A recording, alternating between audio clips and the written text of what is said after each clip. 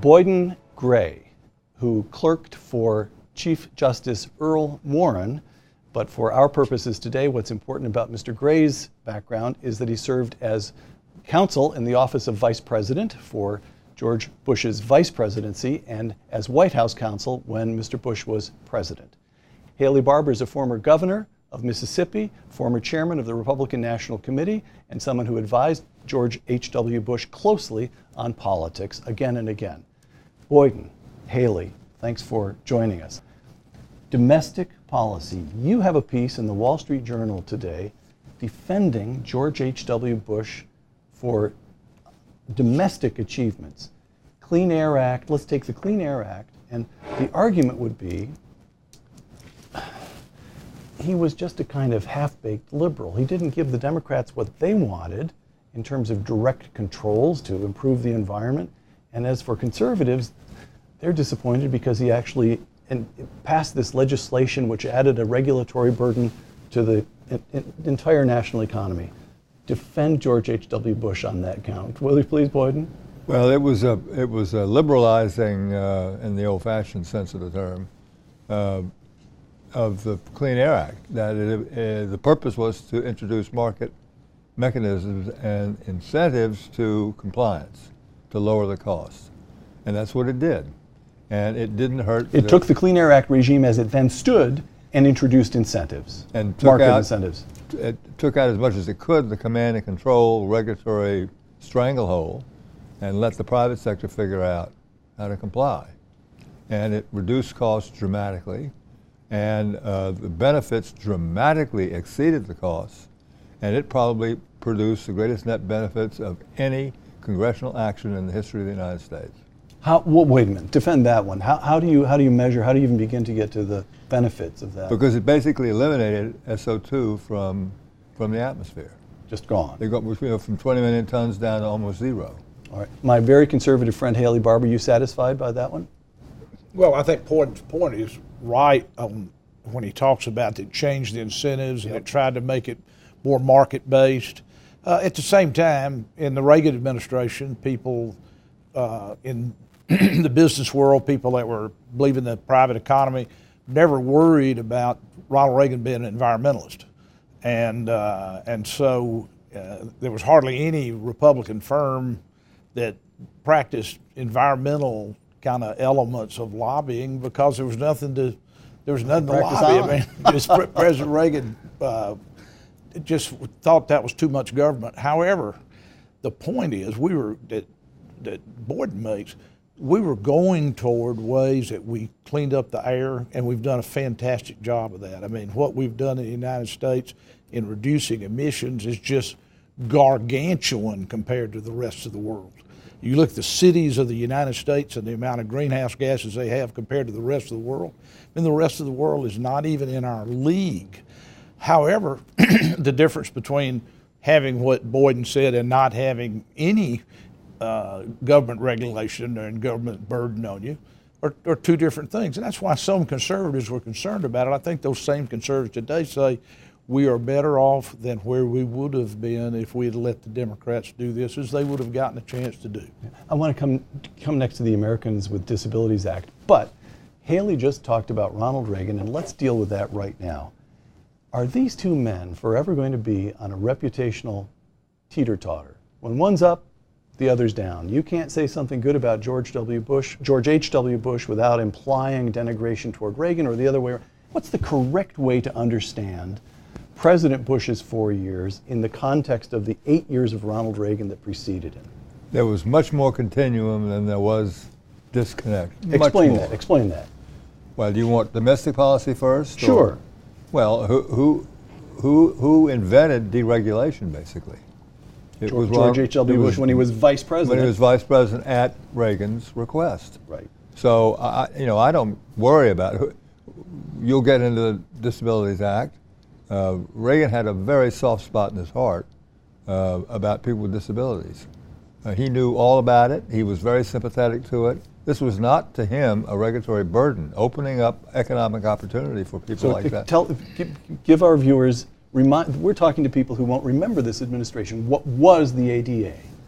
It was a statute designed to remove barriers to participation, full participation in the economic life of the nation. Or even further, I mean, doing other things. When Bush, President Bush, now just deceased, had Parkinson's, he was in a wheelchair for the last few years of his life, and he had already created a situation where he could move around in a wheelchair with cuts in the sidewalks and you know. So it's a practical matter. When you walk up to a building and you see a wheelchair accessible ramp, that's the ADA. That's the ADA. That's the ADA. And he used to love to make fun of himself, you know, scooting around on his scooter, which he never could have done without the ADA. Without the ADA. I don't know why. This is not going to go on through our whole discussion, but I'm turning to you to see what the dyed-in-the-wool conservative makes of it. Government intervention that's undue, or? You know, I was political director of the White House for Ronald Reagan. Correct. And I got to watch how he did things, what he did, and I loved Ronald Reagan and thought he was the greatest president of my lifetime. But Ronald Reagan was a solid conservative who understood that with huge Democrat majorities in the House all the time, even though we had Republican majorities in the Senate his first 6 years, he had to compromise on everything. So Ronald Reagan put the line out straight and said, this is what we ought to do, this is what's right, this is what I believe in. But he knew that he was going to, in order to get things passed, he was going to have to compromise. And he used to say, you know, if you can get 70 or 80% or 65% of what you want, take it. You can come back and try to get something later. Remember, he was an old Union president. I mean, he knew how to negotiate. Right. And he did it well. So the results are a whole lot closer together than people think of, because they think of Reagan's style, the way he came forward, and President Bush, well, let me just say this. Both of them were true gentlemen. Both of them were considerate. All of us know, because we were there, they were so considerate and gracious to the staff. You know, when I was on the staff of the White House, George Bush treated me like I was his peer, which he and I both know I wasn't, but he just was nice to everybody. Reagan was nice to everybody. And that's one thing. I don't know if there's ever been an administration where you had two true gentlemen who were hallmarks of their generations. And I couldn't help but think it, Bob Dole standing up to salute President Bush's casket. You know, here two of they were very bitter political opponents. That's right, but two of the greatest generation. Well, Reagan understood that when the other side's got these huge majorities, you have to compromise. You have to get the best you can get.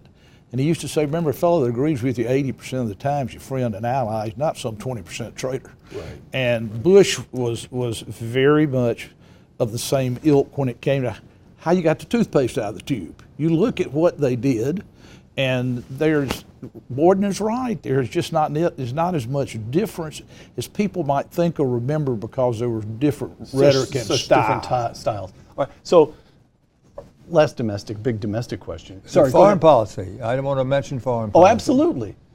Go ahead. Let's go. You go with what's on your mind. What people don't realize is that there was a lot of confusion, as there can be at the beginning of a presidency for someone who hasn't been in the White House, like Reagan had not been.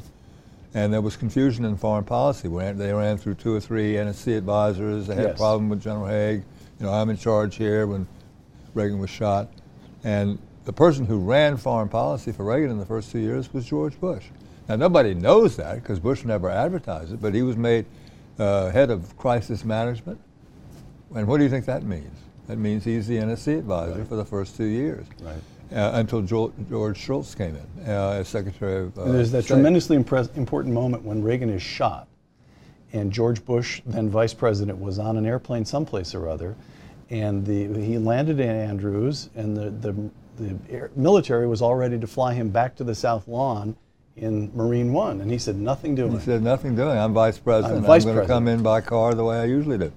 But the more important point I want to make is the Soviet Union's biggest ambition for that decade of the 80s was the defeat of the effort to put in the Persian missiles, which was Reagan's first priority.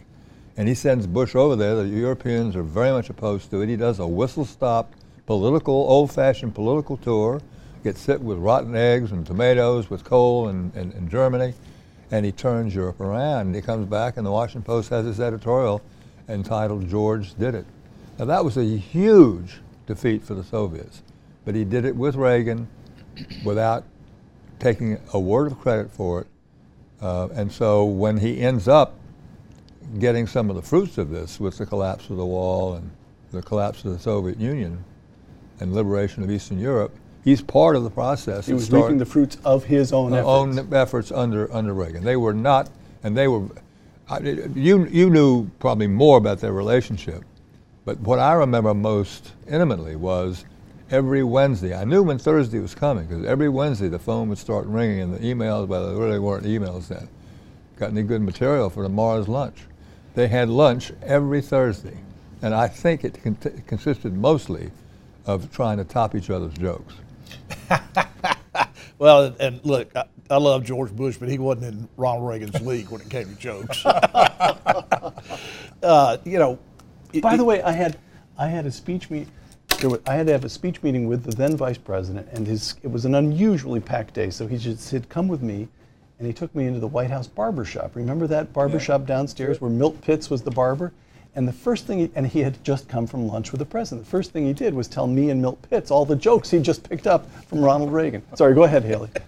Well, I mean, Ronald Reagan became president with very, very strong views about foreign policy. Yes. Particularly about the Cold War, about the Soviets and that the evil empire and all that.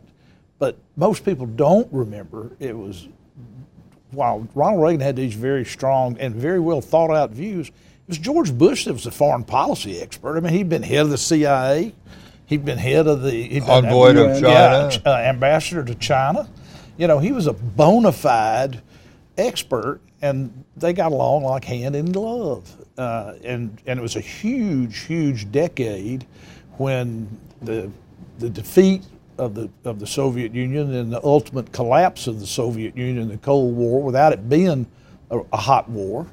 I mean, both of them deserve a lot of credit for that, and things that you read in the immediate wake of the collapse of the Soviet Union, you see how well President Bush handled that he made it so much easier for Gorbachev to do what was in the best interest of all the peoples of the Soviet Union, because there were multiple countries. And there was certainly a group like Putin who opposed all of that. Now, he was a young, KGB officer at the time, but again, different rhetoric, different style. Have you forgotten "Tear Down This Wall"? Mr. Oh, Bush? yeah, sure. You know who wrote that line? Ronald Reagan had a little something to do with it, but I had forgotten you wrote that line. By the way, I was in the George Bush's '83 tour of Europe. You were on that trip? I was on that trip, and were you on that trip? No, you didn't go. No. But when you talked about Stones, the staff was on a bus following him in the limousine in Germany, and we had bricks. I had to get down. A brick came through my window. It was serious. The hostility was genuine. And don't forget, Peter, there was physical courage involved in his giving those speeches and making that trip. I just say, don't forget, over here in the United States, there are a bunch of liberal Democrats who are cheering on and instigating this opposition to the Persian missiles, which ultimately was one more great step toward the ultimate peace that came from winning the Cold War. Right. Okay, fellas, here's a hard one. Read my lips. No new taxes. Read my lips. No new taxes. He says this in the '88 convention, and then in '91, we get a deal, and I'm going to stipulate it before Haley gets to it. The Democrats were in charge of both houses of Congress during President Bush's all 4 of his years, and he had in the Senate Majority Leader George Mitchell a determined and wily and intelligent foe. Nevertheless, he raised taxes. He took the top rate from 28% up to 31%. He said in his own diary, if I go back and read my lips, this could destroy me. He knew it was politically risky. And there's some question even now about whether he got anything, whether he got adequate return from the Democrats, whether they engaged in adequate entitlement reform for him to pay the political price that he paid. What do you make of it? I may be wrong about this. I'm not an economist and I'm not a tax expert, but I think he made a mistake. You do? I don't think he had to do it. You can speak ill of the dead. I think Darman, used every trick in the book to Office of Management and Budget, right? To try to get him to do it, because the Democrats were putting pressure on him and he was putting pressure on Bush. I don't think he had to do it to get what he needed to keep the budget in balance, which is what Clinton was able to do. What made that possible was the extraordinary economic growth that Clinton enjoyed as a result of Reagan-Bush policies. Right. Well, first of all, certainly it hurt the president politically. I don't think there would have been a Ross Perot, or if there had been, I don't think it would have amounted to much of anything. This was a big. It was a big event. Problem politically. I'm like Boyden. I don't think economically that it was helpful. I think it was not what caused. What it caused was just a slippage where the next thing you know, we're going to raise the tax again. The next thing you know, we're going to raise the top rate again. The next thing you know, Obama puts it up to 39.5 with a 3.5% Medicare tax on top of that. So you're really paying, under Obama's rules, 43%. Right. But I do think he did it as an honest effort to try to compromise and get something to work. And like Reagan, 2 or 3 times with the Democrats, the savings were never really there at the end of the day. The savings were promised, the reform were promised, but they didn't actually happen. I hadn't thought of that until this moment. But Ronald Reagan did the same kind of thing. That TEFRA, whatever it was called, the TEFRA was. There were 2 tax increases after the first big cut. And they were promising budget cuts that just never materialized. Okay. And he regretted it, as I recall, in the 92 convention. He said, that's right, he was comparing himself to Dukakis, then President Bush, after having received the nomination to run for re-election. Whom will you support, the man who raised taxes once and regretted it, or the man who raised taxes, I think it was 128 times that Dukakis had raised taxes in Massachusetts and enjoyed it every time. So he himself regretted it. All right, back to foreign policy. The Persian Gulf War. He rolls Saddam Hussein out of Kuwait. The entire action, the bulk of the action takes place over 100 hours with General Schwarzkopf. H.R. McMaster later became famous. He was involved in a tank battle in which they destroyed the opposition and took not a single American casualty. We walked over the opposition, and when Saddam Hussein and the Iraqi forces were out of Kuwait, the president and commander-in-chief said, stop. We stopped there. We said we were going in to drive them out of Kuwait. We've done that. It's over. In other words, he did not go on to Baghdad to get Saddam Hussein. Did he do right? On that decision, yes, but I would say that there was nothing in the UN resolution or the congressional resolution or in common sense that should have stopped him from arresting a lot of those Republican guards as they were trying to get back into Iraq, out of Kuwait. He could have arrested them. Rounded them up, essentially. Rounded them up, got them out of action, and ultimately, if he had done it right, this is hypothetical because we don't know. I think Saddam would have fallen of his own weight if he didn't have that Republican. Did you ever talk to him about that in the post-presidential years? No, there was no point. There was no point in discussing. It was over. Haley? Well, it's pretty easy to see the logic. We told everybody we were going in here to run them out of Kuwait. Now we've done it. But it is also very easy to see the strategic element that Boyden talks about. Yeah, it's logical to say we're going to do X, but we didn't say we weren't going to do Y. Right. And I think looking back historically, the likelihood that we would have had the 2003 and the follow-on war, the second war, is much, much lower if we had gone on and done some cleaning up in Iraq. Remember, the Iraqis, their situation there, the vast majority of them were Shia. They weren't even on the side of the government. So it wasn't like there was going to be some huge bunch of battles between Kuwait and Baghdad, because they didn't have any, the Iraqis didn't have any juice. I mean, they were cooked. Right. And so I think strategically the case is better made to keep going, not to try to overcome every village, but to or to occupy Baghdad permanently. I mean, yeah, but to get the government cleaned out, get them back on a different path, I just think would have been a logical thing. I'm leading you in a direction that makes it sound as though we're being critical of his foreign policy. So let me just a kind of summary statement on foreign policy. All that we've said about the way you might have wished that Persian War, the first war, had ended, set that aside for a moment. The Cold War ended. The Berlin Wall came down. The Soviet Union officially dissolved itself. There's some debate, who won, who lost. You can't say you won if your country ceased to exist. The Soviet Union is gone. And then East Germany and West Germany become officially reunited to the Germany that we know today. He goes in and takes Noriega out of Panama, demonstrating seriousness about our southern borders, and then he establishes an international rule of law by force, by driving Saddam Hussein out of Kuwait. 4 years. Pretty good. What grade are you going to give him for foreign policy overall? I give him an A. Well, there's no question. It pretty was damn good. Historically successful. I mean, it's like you say, this is all in one term of one presidency, and it's so little cost to us, so little cost. And we made a little money off the Gulf War. All the countries paid for it, and my understanding is we made a teeny profit. The Kuwaitis and Saudis kicked in? Yeah, they kicked in. A lot of people kicked in, and the U.S. government never paid a dime for that war.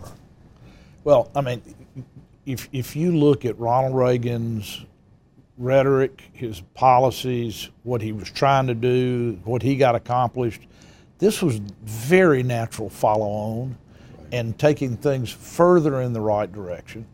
But I think the American people would have been perfectly satisfied if we'd have gone in, got rid of Saddam Hussein, and gotten Iraq kind of back on a balance between the Sunnis and the Shia.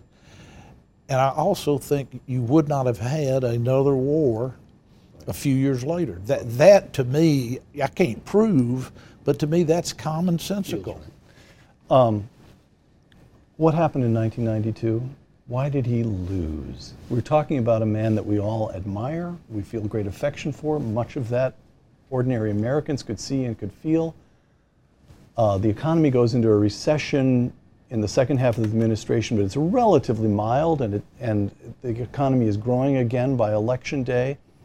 Is 12 years of Republican presidents just about as much as you could have hoped for? What happened in 92? Well, there are three factors, and one was, I think, decisive in the end. One factor was he had trouble with a medical problem. He had Graves' disease, which makes you fatigued, lack of energy, and it wasn't until about 6 weeks before the election that they found the right dose. And all of a sudden, he became the old George Bush again.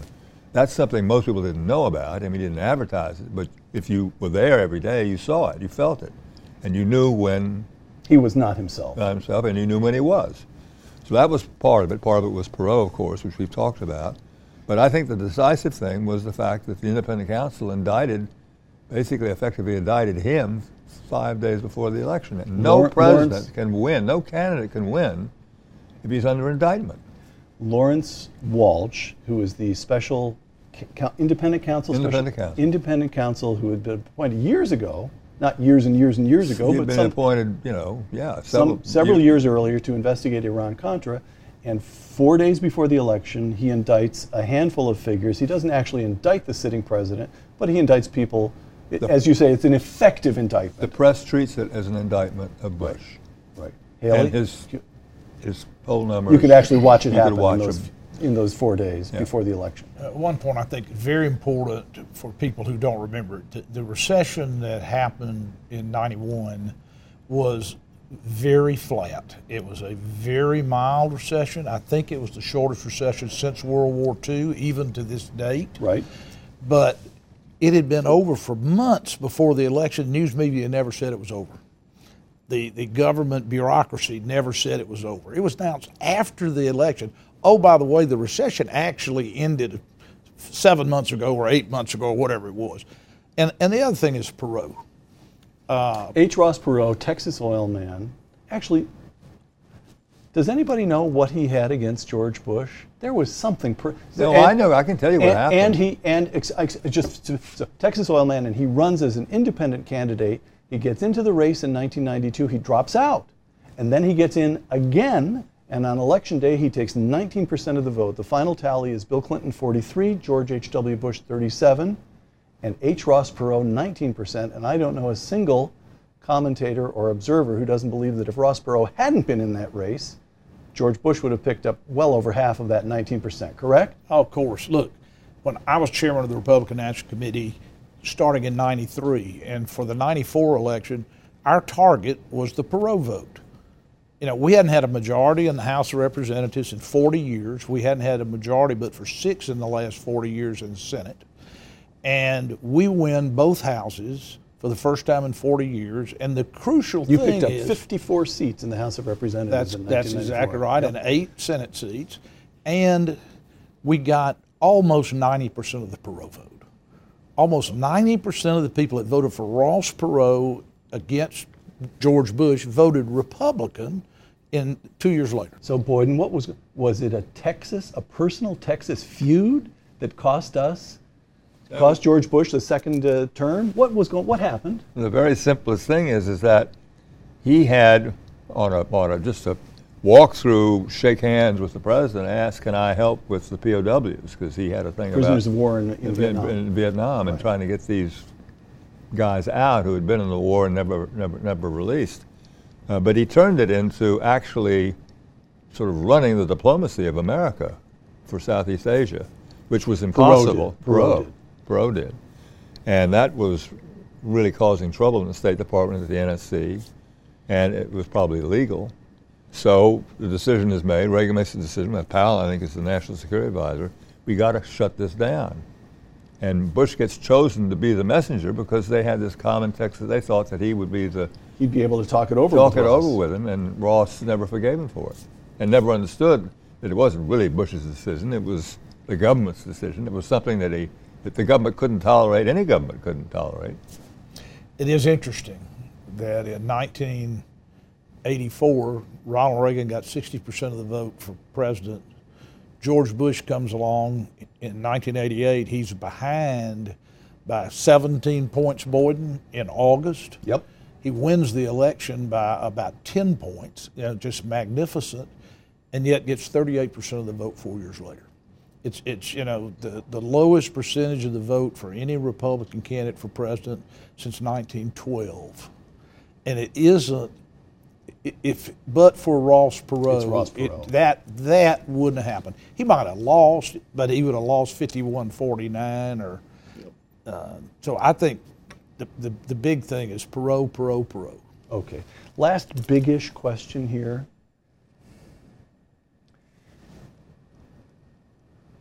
Is George H.W. Bush's example, what do I mean by his example? Public service, a certain toughness and determination. After all, politics is not beanbag, and he gave 20-some years of his life to it. For that matter, early on, becoming a naval aviator at the age of 19 and getting shot down and moving to Texas when he could have lived in Greenwich and worked on Wall Street. There's a toughness about him, but there's a graciousness and a warmth and a huge capacity for friendship. Sometimes I pitied Mrs. Bush. I pitied Mrs. Bush once. He invited us over in the post-presidential years to Kennebunkport when I had 5 little kids. And he had everybody go in the swimming pool, and Mrs. Bush came walking up from the house to do her daily swim, and nobody had told her we were coming. Children swimming, splashing. She took it totally in stride, but that was the way her life was like because he was always bringing people in. So what we're talking about here is a gentleman. Is that still something worth aspiring to, particularly in politics? Or is being a gentleman just a good way to get yourself beat? We live in a different time. Is he still worth it? Is that ideal still, is it a permanent ideal? Does it still have value? We do live in a different time. And we've proven that you don't have to be a gentleman to get elected president. The question you're asking is, does it still help to be a gentleman if you're trying to get elected president? I think if you have the other prerequisites, all other things being equal, yes, sir, I believe that. Somebody that is an honorable, true gentleman, that is trustworthy, that is loyal, that makes an effort to make friends, makes an effort to be good to everybody, to treat everybody fairly. I think that is an advantage. Now, it may not overcome some of the other weaknesses, but I think it is, and Lord, I hope it is, because if it isn't, our country's going further in the wrong direction than I imagined. Boyden? I don't think I could add much of value to what's just been said, except for the fact that both parties have been guilty of engaging in a little crony capitalism, a little too much favoritism for the big moneyed interests in too many ways, and that needs to stop. And that's, I think, why Trump gets elected. But I don't think if Bush had had a second term, he wouldn't have already started this process of dismantling the so-called administrative state that's done favors for the rich and ignored the farmer and the working man. What are you going to miss most about him? What do I miss most about Yes. him? His humor. Give us an example. Well, most of the examples, unfortunately, I think you would agree, or just can't be told publicly. He did like an off-color. Here's one that comes to mind because we're sitting where we're sitting. A few blocks from here is the National Press Club. And I wrote the speech, so I went along to hear him deliver it. And the speech was nothing special. I'm willing to say that myself. But he was introduced by the then president of the press club, who was a young journalist, and thought that she would make some jokes at his expense. So she went on and on and on about the unimportance of the office of the vice presidency. All the old Benjamin Franklin suggested to be referred to as his superfluous excellency. John Nance Garner, the office isn't worth a bucket of worm spit. And the only remarkable thing any vice president had ever done was when Aaron Burr shot Alexander Hamilton, Mr. Vice President. And she introduces him, and everyone is actually embarrassed, so the applause is sort of tepid. And George Bush said, "Thank you very much for that introduction, during which I felt an impulse that Aaron Burr would have understood." Do you have any clean George Bush jokes? That's pretty damn good, isn't it? That's pretty good. You know, to me, the thing, I think there are a lot of people like me, when they think back about George Bush and genuine American hero, one of the greatest of the greatest generation, somebody who not only from fighter pilot to won the Cold War and did a fabulous job of making sure that the Soviet Union got sorted out right. Peacefully. I will always, as a boy from Yazoo City, Mississippi, who worked at the White House and then was party chairman and other things, I will always remember him for his personal graciousness and willingness to try to make everybody feel like he cared about them. And I bet you there were several hundred people at that funeral today who are kind of my generation, who that's what they will remember about George Bush longer than anything else. He was a true gentleman who treated folks like they wanted to be treated. Last question. George Bush, this is in an interview with John Meacham, who was writing a biography of him, and this is just 2 or 3 years ago. These are his own words. "I'm lost between the glory of Reagan." He's talking about his legacy. "I'm lost between the glory of Reagan, monuments everywhere, trumpets, the great hero, and the trials and tribulations of my own sons." Now, I think you would both feel the impulse, had felt the impulse if you'd been there, to say, "No, sir, that's not the way you'll be remembered at all." You both have grandchildren. Give us 2 or 3 sentences. What should your grandchild remember, cling to about this man that you worked with for so many years? Well, the thing that I always impressed on my daughter, who knew him, I mean, yes, knew him pretty well and was invited today, and we went to the funeral together. It was a great event for her.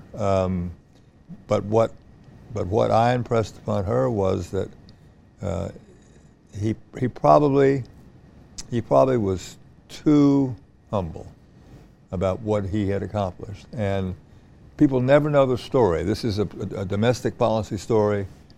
The first part of his life was spent in very risky, innovative startup business. When he was an oil man down in Texas. In the first half of his first half of his public career. And people forget that he knew so much about what made the economy tick. And he was tough as nails about it because he lost a rig once, and he ended up in London in the hospital with an ulcer. And he'd been through hell as a private businessman. And that really gave him, I think, the courage to be tough and unforgiving and unrelenting when the going got tough. And to me, the best example was when the press got down on Clarence Thomas, and everybody on the staff was saying, you got to pull his name, got to pull his name. He wasn't even going to think about it. And he stuck by Clarence Thomas. And to me, that's the thing that I think my daughter's going to remember, was here was a man who was loving, who was forgiving, who was thoughtful, but he was tough as nails and underneath, tough as nails. Haley, George Bush's legacy. I hope my grandchildren, 30, 40, 50 years from now, look back, look at the time they're living in then, and look back, and they see that we've gone back to people in political leadership that are like George Bush, that are like Ronald Reagan, and that's valued, that's understood as being in the best interest of America, that these are the kind of people that made America great, going back to the founding fathers, Democrats, Republicans, and mugwumps. The fact of the matter is, I hope that my grandchildren get to see presidents like this, because my greatest fear is I wonder if my grandchildren are going to inherit the same country I inherited. If we have enough George Bushes, they sure will. Boyden Gray, distinguished lawyer here in town, former White House counsel to President Bush. Haley Barbour, former 63rd governor of the great state of Mississippi, among your many other attainments. Thank you. Thank you, Peter. I'm Peter Robinson for Uncommon Knowledge and the Hoover Institution, filming today in the Hoover Institution's Washington offices. Thank you.